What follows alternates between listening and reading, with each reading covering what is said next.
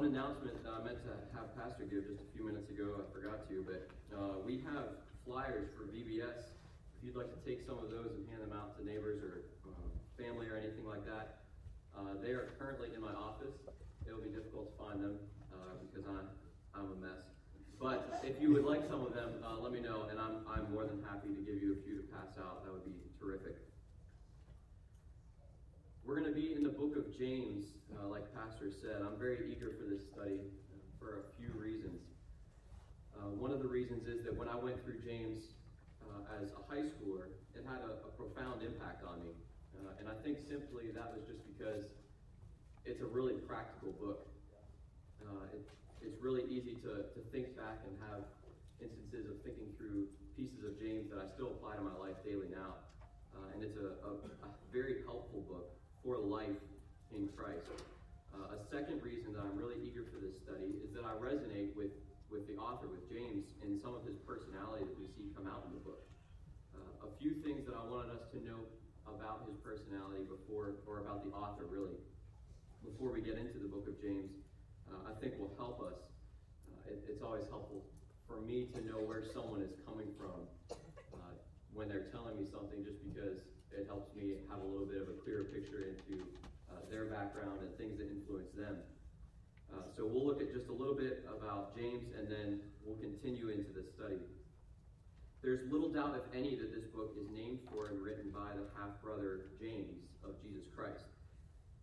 There are several Jameses recorded in Scripture, but as one commentator writes, only two of them were prominent enough to have penned such an authoritative letter. Those two are James the son of Zebedee. One of them we would be familiar with. They call him the son of thunder, one of the sons of thunder. And the other was James, the half-brother of Jesus Christ. Since James the son of Zebedee was martyred before this book was written, that leaves James the half-brother of Jesus Christ. We see this James identified in Mark chapter 6, verse 3, when Mark records the family of Jesus. The verse reads, "Is not this the carpenter, the son of Mary, the brother of James and Joseph and Judah and Simon? Are not his sisters here with us?" And they were offended at him. Those who were offended in Mark chapter 6 were just people of Christ's own country. But we later see James himself rejecting Christ's deity in John 7:5. John writes, "Neither did his brethren believe in him." However, we see some seriously stark contrasts to this rejection, not only in the fact that James wrote a book included in our Bibles today, but also in the praise and recognition that he receives from some of the other apostles.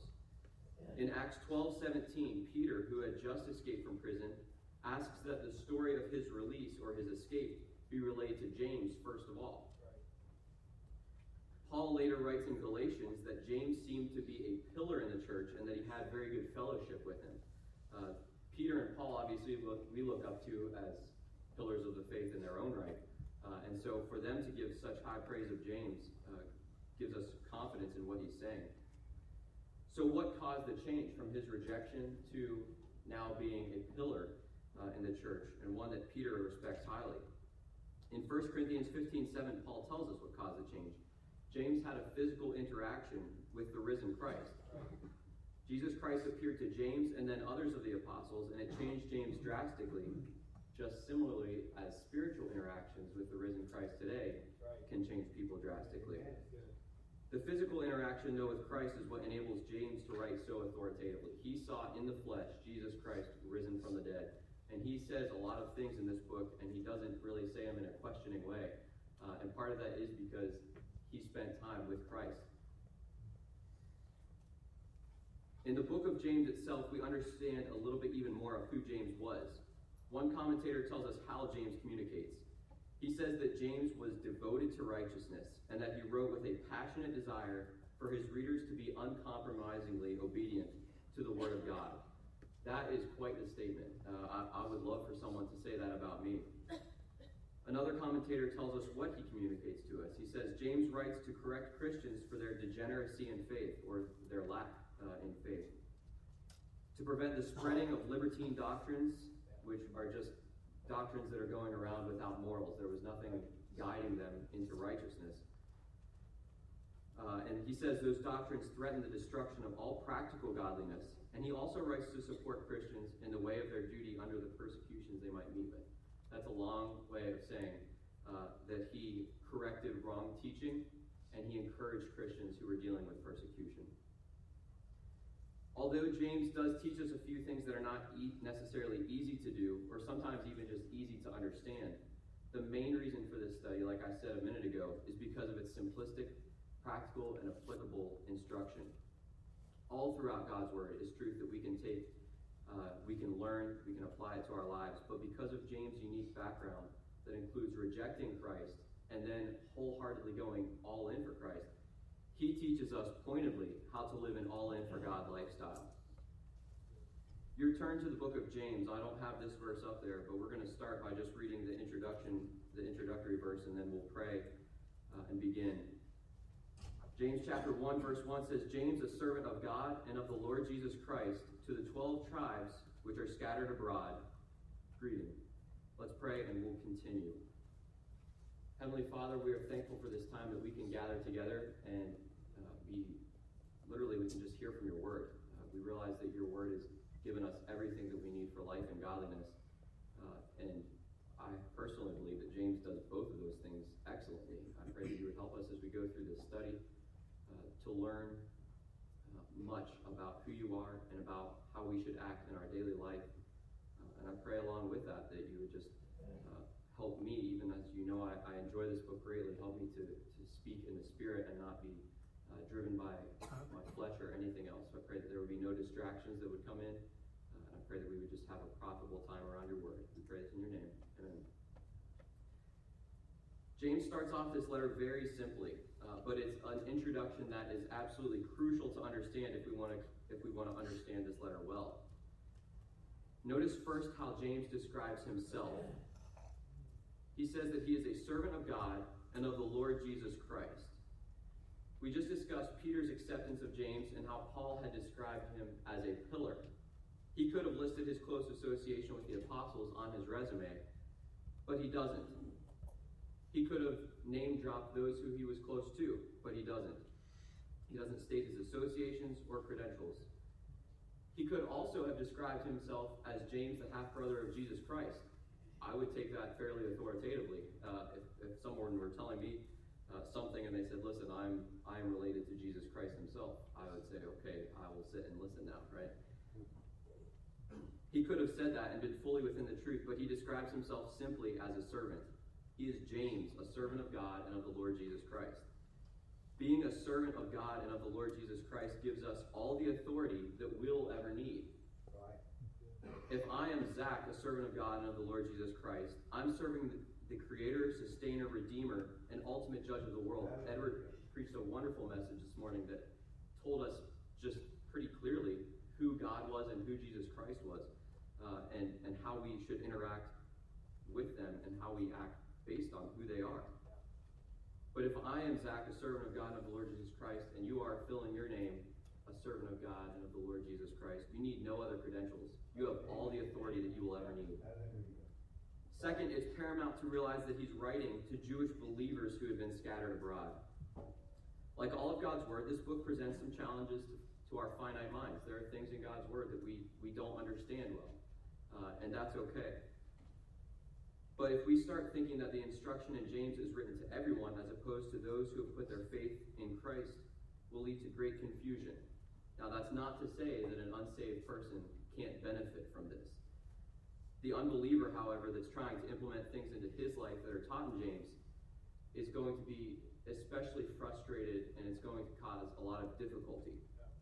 So it's important, I said it's paramount, that's probably a better word to use, that we understand that James is writing to Christians, trying to help them with their walk after receiving Christ. With that simple introduction in mind, we'll continue right to James's encouragement that we see in verses 2 through 4. This is a very familiar passage, but a wonderful one.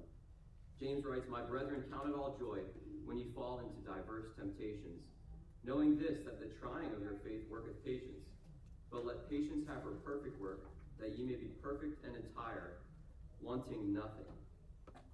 Our Bible uses the word temptations, which is the right usage for this time, but maybe a word that might be more understandable to us today would be the word trials, where we could think of it maybe as a purifying circumstance. When we think of trials, we often think of monumental ordeals in which there is much grief and pain. Those monumental ordeals are definitely a part of the word trials, but trials here is much more inclusive than we realize. If we want to think of an accurate idea of the word trials, we could think simply of anything that breaks the pattern of true peace, comfort, joy, and happiness in our daily lives. It also has the idea of putting someone or something to the test with the purpose of discovering that person's nature or that thing's quality.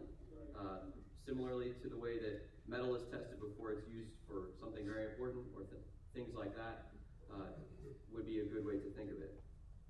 It definitely, this word trials, definitely includes the big things, but it also includes those little things that just frustrate our days.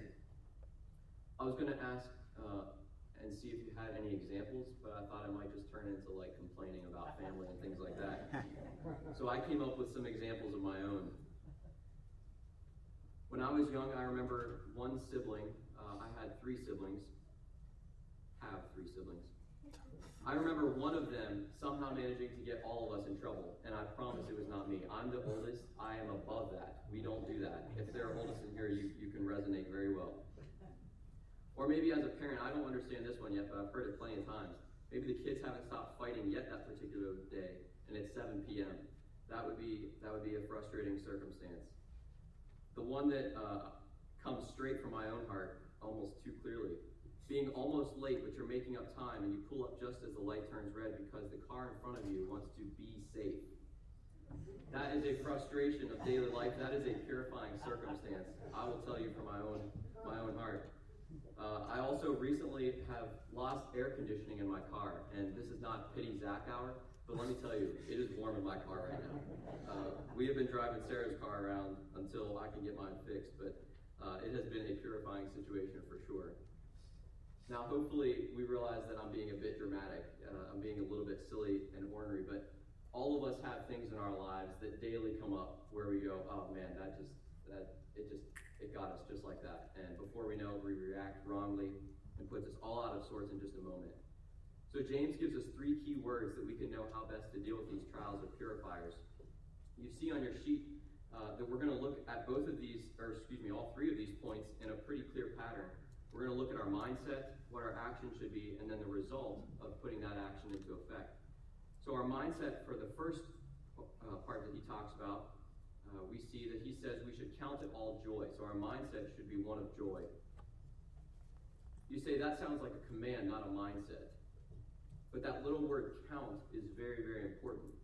It means to consider, reckon, or account, and has a legal and economic connotation to it. It's something that has been considered done. Something is paid in full. Maybe if you're of an accounting mindset, you have accrued a certain debt already, but you haven't necessarily paid for it. I know Evan's smiling like a nut right now. He loves that stuff, and I do too. But that's kind of the idea. It's something that we have already considered. We reckon it to be done. We could interpret the phrase count it joy to say simply, decide to be joyful. Many Christians see that phrase, count it all joy, and we say it like this. Count it all joy. Or maybe we say, count it all joy, right? And we kind of have that little bit of doubted wishing in our minds, right? I want to show you a little bit of what's wrong with that type. We're thinking of purifying situations that way. In Matthew 2, we have the story of the wise men looking for the young child who would save his people from their sins. The wise men come to Herod, and he's troubled, and he tries to deceive the wise men into telling him where the child is so that he can try to kill it. The wise men depart in verse 9, and we pick up there. I think we have the verse up there. There we go. It says, when they have heard the king, they departed, and lo, the star which they saw in the east went before them till it came and stood over where the young child was. When they saw the star, they rejoiced with exceeding great joy. That word joy at the end of the verse is the exact same word as the word joy that's used in our passage in James. Similarly, the word rejoiced in that passage is just a derivative of the word joy. It's just with some extra pieces, if you want to think of it that way. That's a joy that is not count it all joy. It's an excited, oh my word, the Messiah has come type of joy. Last week, Pastor preached a message also from Luke 15, and our word appears in that passage as well. Verse 7 of Luke 15 says that, likewise, joy shall be in heaven over one sinner that repenteth more than over 99 just persons, which need no repentance. Pastor illustrated really well how excited heaven was when he screamed and woke us all up on Sunday morning. But the idea is there. It's the same exact word. That little word joy is the same type of joy that James is talking about. So, to count it all joy, is not true obedience to the Word of God in our minds. We must have the mindset of true joyfulness. But how can we have true joy? It's one thing to just say we need to be joyful. And some people are really good at pasting it on. I've seen many people throughout my life at my church that I grew up in, and then at camp, and then even here. And those people usually are joyful for moments, and maybe they're good at letting everyone see that they're joyful, but they're usually not joyful all the time, and their families know that, and that's difficult. The reason that we can have joy, I lost my place here. We must have the mindset of true joyfulness. We can have true joy, and Paul tells us how in 2 Timothy 1:12. Paul has just listed out all of these things that he and the other apostles suffer because of their association with Christ and their all-in attitude for Christ. He says in 2 Timothy 1:12, for the which cause I also suffer these things.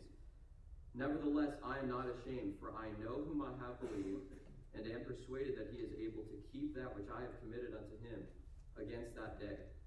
We sometimes read that verse and we think of the song, I know whom I have believed, and it's a wonderful song. But we really do not live that verse out very well in our daily lives.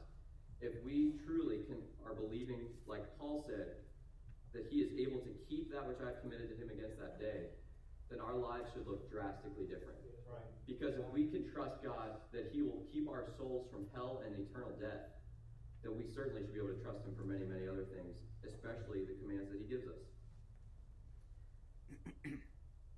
We can have a mindset of true joyfulness if we know who God is, what he has done, and what he will do. And all of that we learn from God's word. Now, let me be the first to say, this mindset of joy that James prescribes to us is not easy. It is not something that we can just decide one moment that we're going to be joyful for the rest of our lives and achieve. I would expect that none of us go around through life looking forward to and being excited for the frustrating and monumentally difficult times of life. But if we understand this passage rightly, James is telling us that we should be eager for difficult times and purifying moments. If heaven rejoices over one sinner coming into the kingdom, and the wise men are rejoicing over Jesus' birth, then that type of same joy is what we should have when we're going through difficult times. But that's one of the most challenging things to reconcile in our minds. Should I be praying for something hard to come then? Because that's what it seems like James is saying. I mean, if we're supposed to be that excited about it, then it seems like James is saying you should look forward to it eagerly. Should I be thankful when God brings difficult situations? It's truly very difficult to know what we should do. As I sat in my office Wednesday preparing for this and thinking about the implications of just these few verses, it boggled my mind, and truthfully, it made me tear up because I want to have that idea of joyfulness and looking forward to God purifying me. But that's really hard to do. Right. All I could do was ask God to help me to trust him and help me view the hard times in life with joy. Though that mindset is definitely difficult to obey and even understand in our minds, James gives us a clear path forward. He continues in verse 4 to say, let patience have her perfect work. So our action then is to be patient. It can be the most maddening thing in life for some people, myself for sure, to be told, be patient, wait a bit, it'll take some time. I like to make sure that we are always going somewhere and always accomplishing something. And when I have to sit back and just wait for something, or maybe put it off till next year, that is not good. That is a purifying situation in and of itself. But James tells us that this is how we accomplish that joy in our lives, is to be patient and let God control things. We've been impatient since the Garden of Eden. Eve and then Adam couldn't wait for the next thing when it was offered to them. The Israelites couldn't wait for a king in 1 Samuel. Today, children in the children's class can't wait to be at the youth group. Teens can't wait for marriage and adult life. Young families can't wait for the weekend or the next vacation. And the rest can't wait to retire. It's true. I mean, all of us are impatient at our very core. What's wonderful, though, is that God knows that at that flawed center, we are impatient beings. So he gives us some of the most beautiful instruction all throughout his guidebook to wait on the Lord. Listen to just some of these passages. I jotted them down in your notes there. Psalm 27, verse 14 says, "Wait on the Lord. Be of good courage, and he shall strengthen thine heart. Wait, I say, on the Lord." Psalm 37, 9b says, "Those that wait upon the Lord, they shall inherit the earth." Proverbs 20, verse 22b says, "But wait on the Lord, and he shall save thee." And Isaiah 40, verse 31, a passage that probably many of us are familiar with. "They that wait upon the Lord shall renew their strength. They shall mount up with wings as eagles. They shall run and not be weary. They shall walk and not faint." I know that's a very encouraging verse, and we maybe throw it around a lot of times. But if we can understand this concept of just wait on the Lord, let him do what he wants to do in your life. Let him accomplish what he wants to accomplish in your life. And go through with the mindset that I'm going to be joyful because he's using this to purify me. I mean, that's the end of the equation right there. That's all you have to do. The clear path forward of counting it joy is just simply to accept whatever God brings your way to draw us closer to himself. We are not in control. And that's a good thing. If we were in control, it would be so stressful for us to, decide when the next tough thing would come. How do you perfectly plan that? You can't. There's never a good time for hard things to happen. What's wonderful is that we can just rest in God's plan. He tells us in Isaiah that my plans are higher than your plans, and my ways are higher than your ways. He tells us in Psalm 46 to be still and know that I am God. I will take care of it all. I will lead you where you need to go. I will put you into the circumstance when you need to be into it. Just let me work. Rest in a good and loving God that has your best interest at heart. If we come through this and we get this mindset of counting it joy and we just decide to be patient and rest and wait on the Lord, the result is wonderful. And James continues with that in verse 4. He says that we may be perfect and entire, wanting nothing. The word perfect here means maturity or completion. Waiting on the Lord will make you into the fullness of who God wants you to be. The word potential is thrown around a lot today. We could say it simply, your Christian potential will be realized.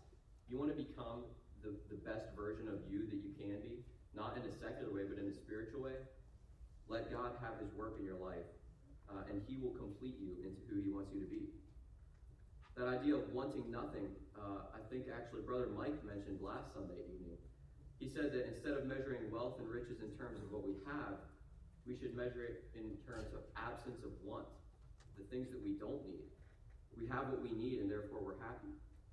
While God certainly takes care of his children physically, this statement of wanting nothing implies that we have everything that we need emotionally, spiritually, and mentally to get through any trial that we're facing. Right. There's a stark contrast to the mature faith in verses 5 through 8 that leads us to our next point. I think we have these verses. We can read these together. James says, "If any of you lack wisdom, let him ask of God that giveth to all men liberally, and upbraideth not, and it shall be given him. But let him ask in faith, nothing wavering. For he that wavereth is like a wave of the sea, driven with the wind and tossed. For let not that man think that he shall receive anything of the Lord. A double-minded man is unstable in all his ways." The problem for many of us is that we get into a trial, big or small, and the trial provides great opportunity for temptation. Think first of all what would be some temptations that come up during a season of a large trial in life. It could be the temptation to doubt God's goodness or his power. It could be the temptation to become self-focused during a hard time. It could be the temptation to turn to other things to distract you from dealing with the pain. Or it could be the temptation, hopefully not, but simply to just give up on God. If we think also of some common temptations that would come up in the midst of daily small purifying circumstances, like we mentioned, being cut off in traffic or people acting in a way that's hurtful to you or others, it could be the temptation to blow up and be full of anger. We could be tempted to say some form of corrupt communication. We could be tempted to hate or despise someone in our minds. James thankfully tells us what our mindset should be by giving us two instructions. Those instructions are found in verses 5 through 8 that we just read. These instructions imply our weakness. The first one that he says in verse 5, if any of you lack wisdom, let him ask of God. Why is it that James has to write to us, if any of you lack wisdom, let him ask of God?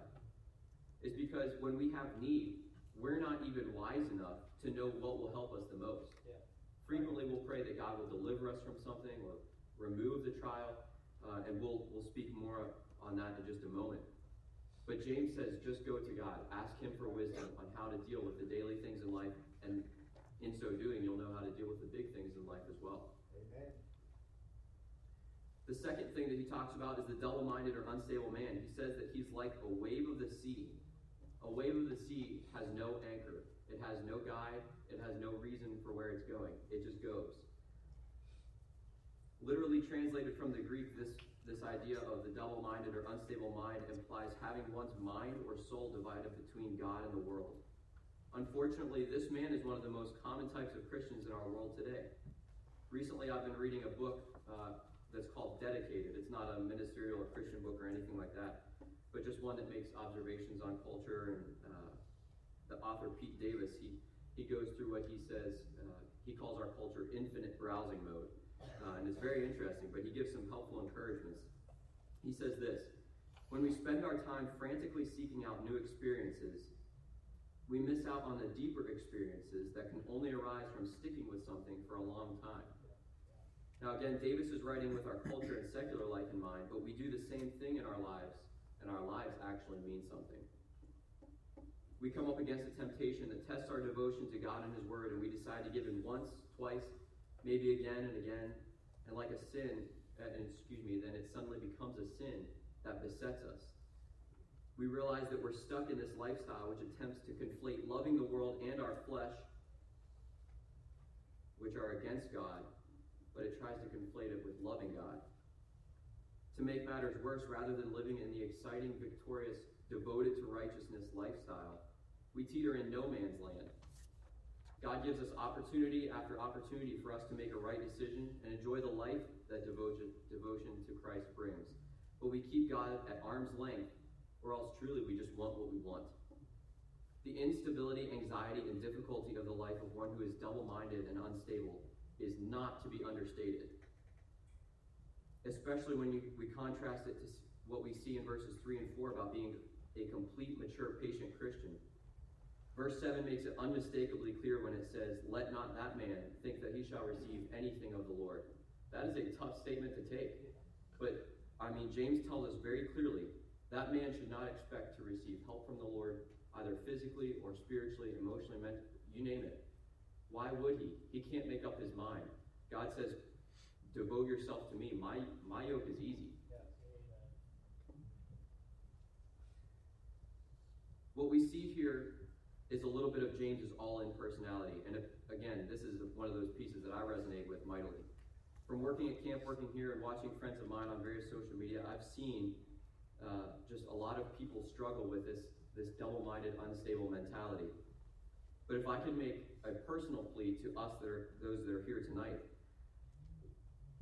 don't float along hoping that you can please God and love the world. yeah. Right.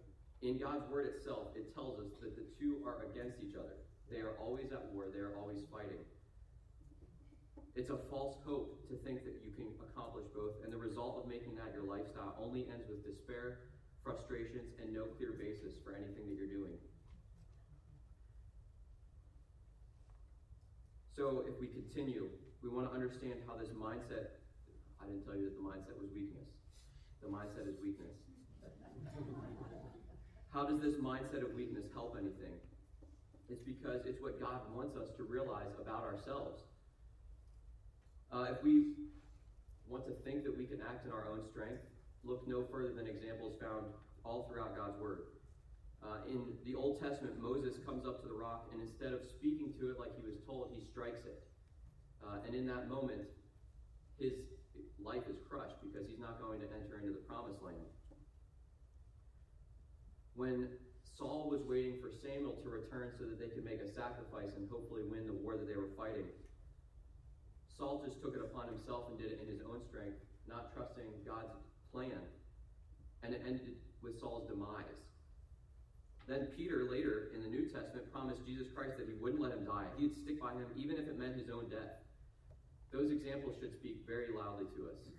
There is no way that we can do things in our own strength. If we would just go all in and devote ourselves to God, it makes life truly simpler.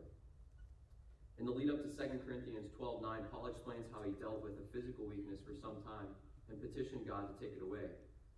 Paul writes in that verse, he said unto me, my grace is sufficient for thee, for my strength is made perfect in weakness.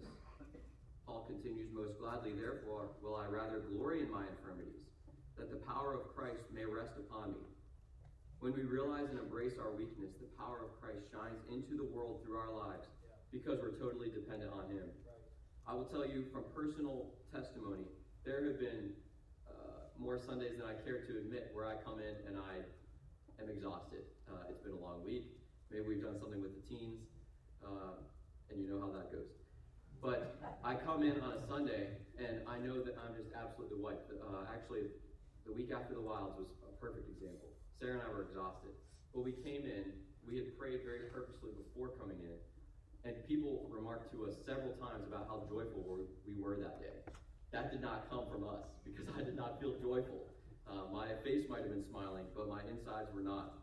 And to see the power of Christ shine out in our lives, even when we don't feel it, even when we don't feel powerful in our own selves, you really can see the power of Christ shine. Right. Amen. So our mindset, once our mindset is one of human physical weakness, the action that must accompany that mindset is to accept the responsibility. There are a lot of people today that will say things like, old Satan just has it out for me right now, or God's testing me to see how I'll react. But James tells us very clearly who is at fault for our sin and what the action should be that follows realizing our weakness. Look down with me at verses 13 through 15. James writes, let no man say when he is tempted, I am tempted of God, for God cannot be tempted with evil, neither tempteth he any man.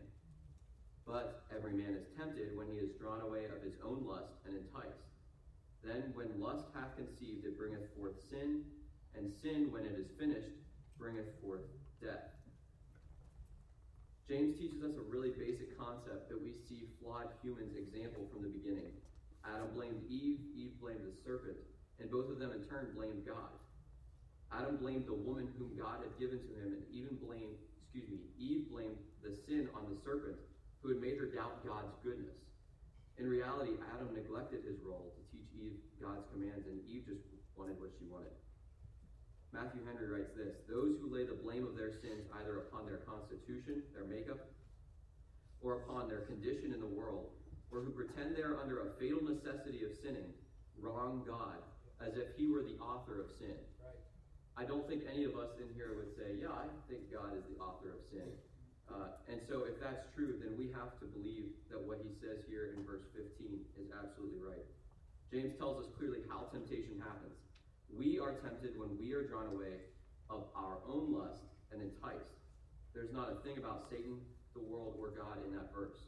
If we want to think of it in a simple way, I think I put it in your notes. I did. Lust leads to sin, which leads to death. While we definitely shouldn't resign ourselves to just say, well, I'm a sinner after all. As Paul tells us in Romans 6 and 1 Corinthians 6, accepting the responsibility of our own actions and shortcomings is very good for us. It makes us realize our guilt and the consequence that comes with breaking God's law. Or, if we want to put it short, it helps us realize our weakness. It should then guide us back to a restored relationship with God based on his everlasting promise to faithfully and justly forgive our sins and cleanse us from all unrighteousness. The result that we see here is one of blessing and honor. Once we realize the wickedness that is in our flesh and work to keep us close to God, James tells us that we'll be blessed for enduring temptation. He tells us that in verse 12, blessed is the man that endureth temptation. He also tells us that we'll receive the crown of life. We'll speak on that in just a second. If If you need an example of blessing, look no further than Joseph.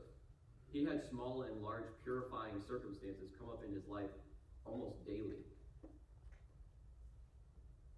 He could have responded in wrath. He could have been immoral. He could have had a heart of selfishness or vengeance many, many times, but he didn't. And because of that, everywhere he went and everything that he did was blessed. That sounds really good to me. I would love if everything I did and everywhere I went was just, there was like an aura coming from the sky. You know, that would be pretty cool. But truly, it says that everything that Joseph did was blessed. And that would be a wonderful thing to have said about us as well. Then he tells us that we'll receive the crown of life. We don't focus on this idea of receiving crowns in heaven often enough. But when we receive our crowns that we'll be able to cast at the feet of Almighty God, it's going to bring something that you will never know in this life ever. And truly, it will be something absolutely magnificent. I fear that we don't think about it often enough because it's not tangible. And so I think because of that, some of us, myself included, are missing out on great eternal rewards and blessings because we can't see it. But that crown of life is really, really important. 1 Peter 5:4 says that when the chief shepherd shall appear, he shall receive a crown of glory that fadeth not away. I was trying to figure out a way to make this crown of life a little bit more applicable to us today. And this is still an ancient example, but I think it's one that will help us. When Roman soldiers would return from triumph, their commanding general would receive and wear a crown made from laurel leaves, but only for that grand march that signified his return. The Roman soldiers would all receive more common crowns, but the honor and respect that they brought was nothing short of magnificent. If Roman soldiers were viewed with such honor and respect, imagine how much honor and respect a crown given to you by God Almighty will bring. But no, we'd rather focus on the little piddly things of our lives every day. Instead, what we should do is get to work on being all in, being a servant for the sovereign Creator. The beautiful thing about God's Word is that when we start obeying some of it in faith, you start obeying a lot of it pretty organically, and because you start seeing the results. And there's a sense of stability that overwhelms you. Moving to this last point here, we look at trust. And this, I think, really comes in an organic way once we start putting these first two ideas into practice. When we deal with temptations, having the right mindset, doing the right things, and seeing the right results, and similarly with trials. We'll not read all of these verses at the end of chapter 1 and chapter 2. We're going to dig a little bit into chapter 2, and then we'll continue it next week. But I do want to walk quickly through just this idea that trust is fostered by dealing with daily trials and temptations. If we're going to be eager for the trials and purifying circumstances, then that trust is going to be built very quickly. James teaches us what our mindset should be at the end of chapter 1. If we can walk God's way through a hard time in life, we're going to start walking God's way in many areas of life because our mindset is one of acceptance. He says in verse 21, wherefore, or because of all these things that we've talked about, lay apart all filthiness and superfluity of naughtiness. That's such a great phrase. Superfluity of naughtiness. It's the stupid things that you do wrong, that I do wrong. I won't say that you're stupid. I'll say that I'm stupid.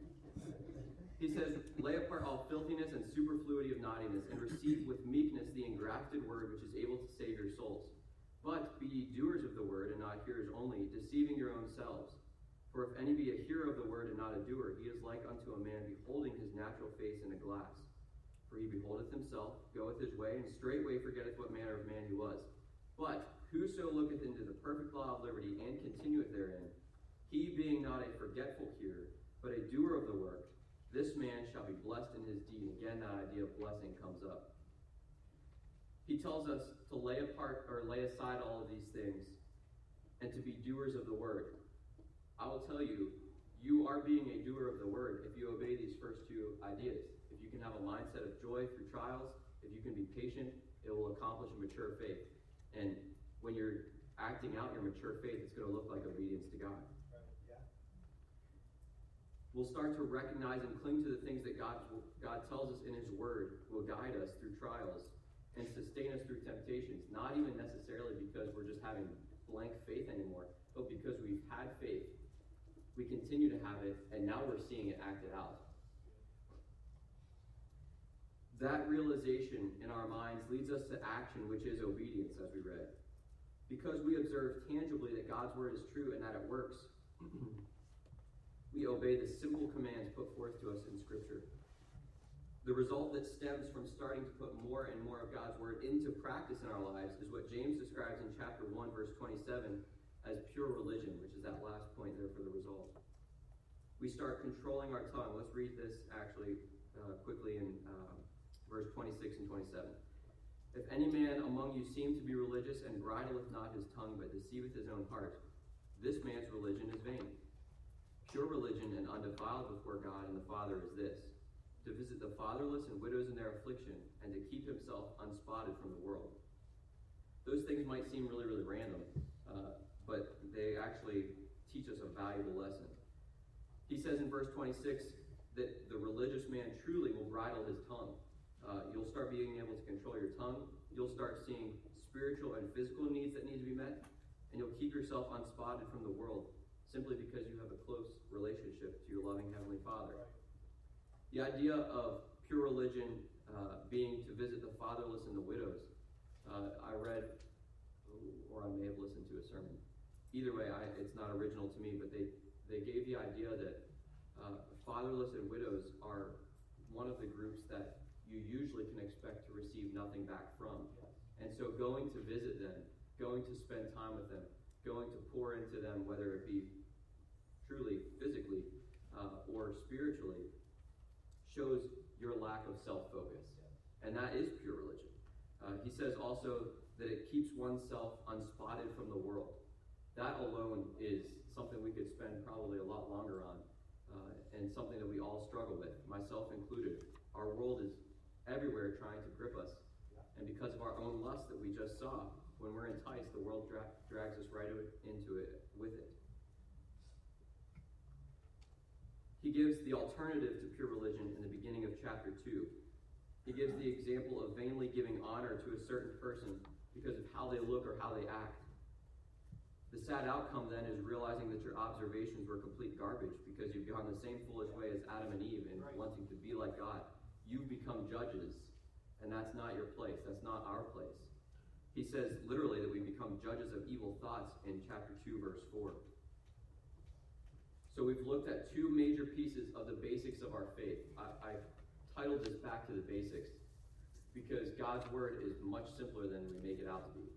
And if we can just focus on dealing with the difficult things that come up every day and the small trying things that come up every day, and we can deal with them in a way that glorifies him, a lot more of life is going to be much simpler. Regarding trials, to have the mindset of joy when we get into those monumentally painful or just plain old frustrating situations in the normal course of a day is difficult. But the reasons for joy, the patience that's accomplished in our lives, and the resulting mature faith that looks like deeper dependence on God's plan and trusting God's character is so worth it for life now and for life to come. Then looking at temptations, to have the mindset of weakness is not fun. No one wants to look at themselves and go, man, I'm just a weak little piece of nothing. But we see that the responsibility that we accept and the blessing of the crown of life that we'll receive because of that initial irritating mindset will someday bring us greater honor and respect even than the Roman soldiers did when they came back from conquering a nation. And it's simply just because we're going all in on serving the King of Kings. God doesn't desire us to put ourselves in pain for his name or to try to save the whole world. All he desires, we saw this morning, is to have a contrite heart and to know him better every day. If we can know the basics of his holy word, put it into our minds, we won't be able to do anything but obey because of its promised results. If we truly believe, if we truly understand what God's word is saying, it absolutely changes us. To close, I want to read a quote from a commentator regarding the importance of knowing what God's word says in order to live the kind of life that James has wondrously described to us. And if I could, I tell the teens frequently that if they want to see any spiritual growth in their lives, they're going to have to be in God's Word. And that is a plea that probably needs to be made every week to all of us. We need to be in God's Word. This commentator describes it this way. He says, "Do not wander from the Word of God and the accounts of Him you have there. Do not stray into erroneous opinions and go off from the standard of truth. The things which you have received from the Lord Jesus by the direction of His Spirit are the things that will change our lives." It's very important for us to understand how God's Word will transform us. And if we can grasp that, then going through trials and temptations is going to result in our trust, because we see that He ultimately is the one that is at the heart of what we can trust in His character. Let's close in prayer.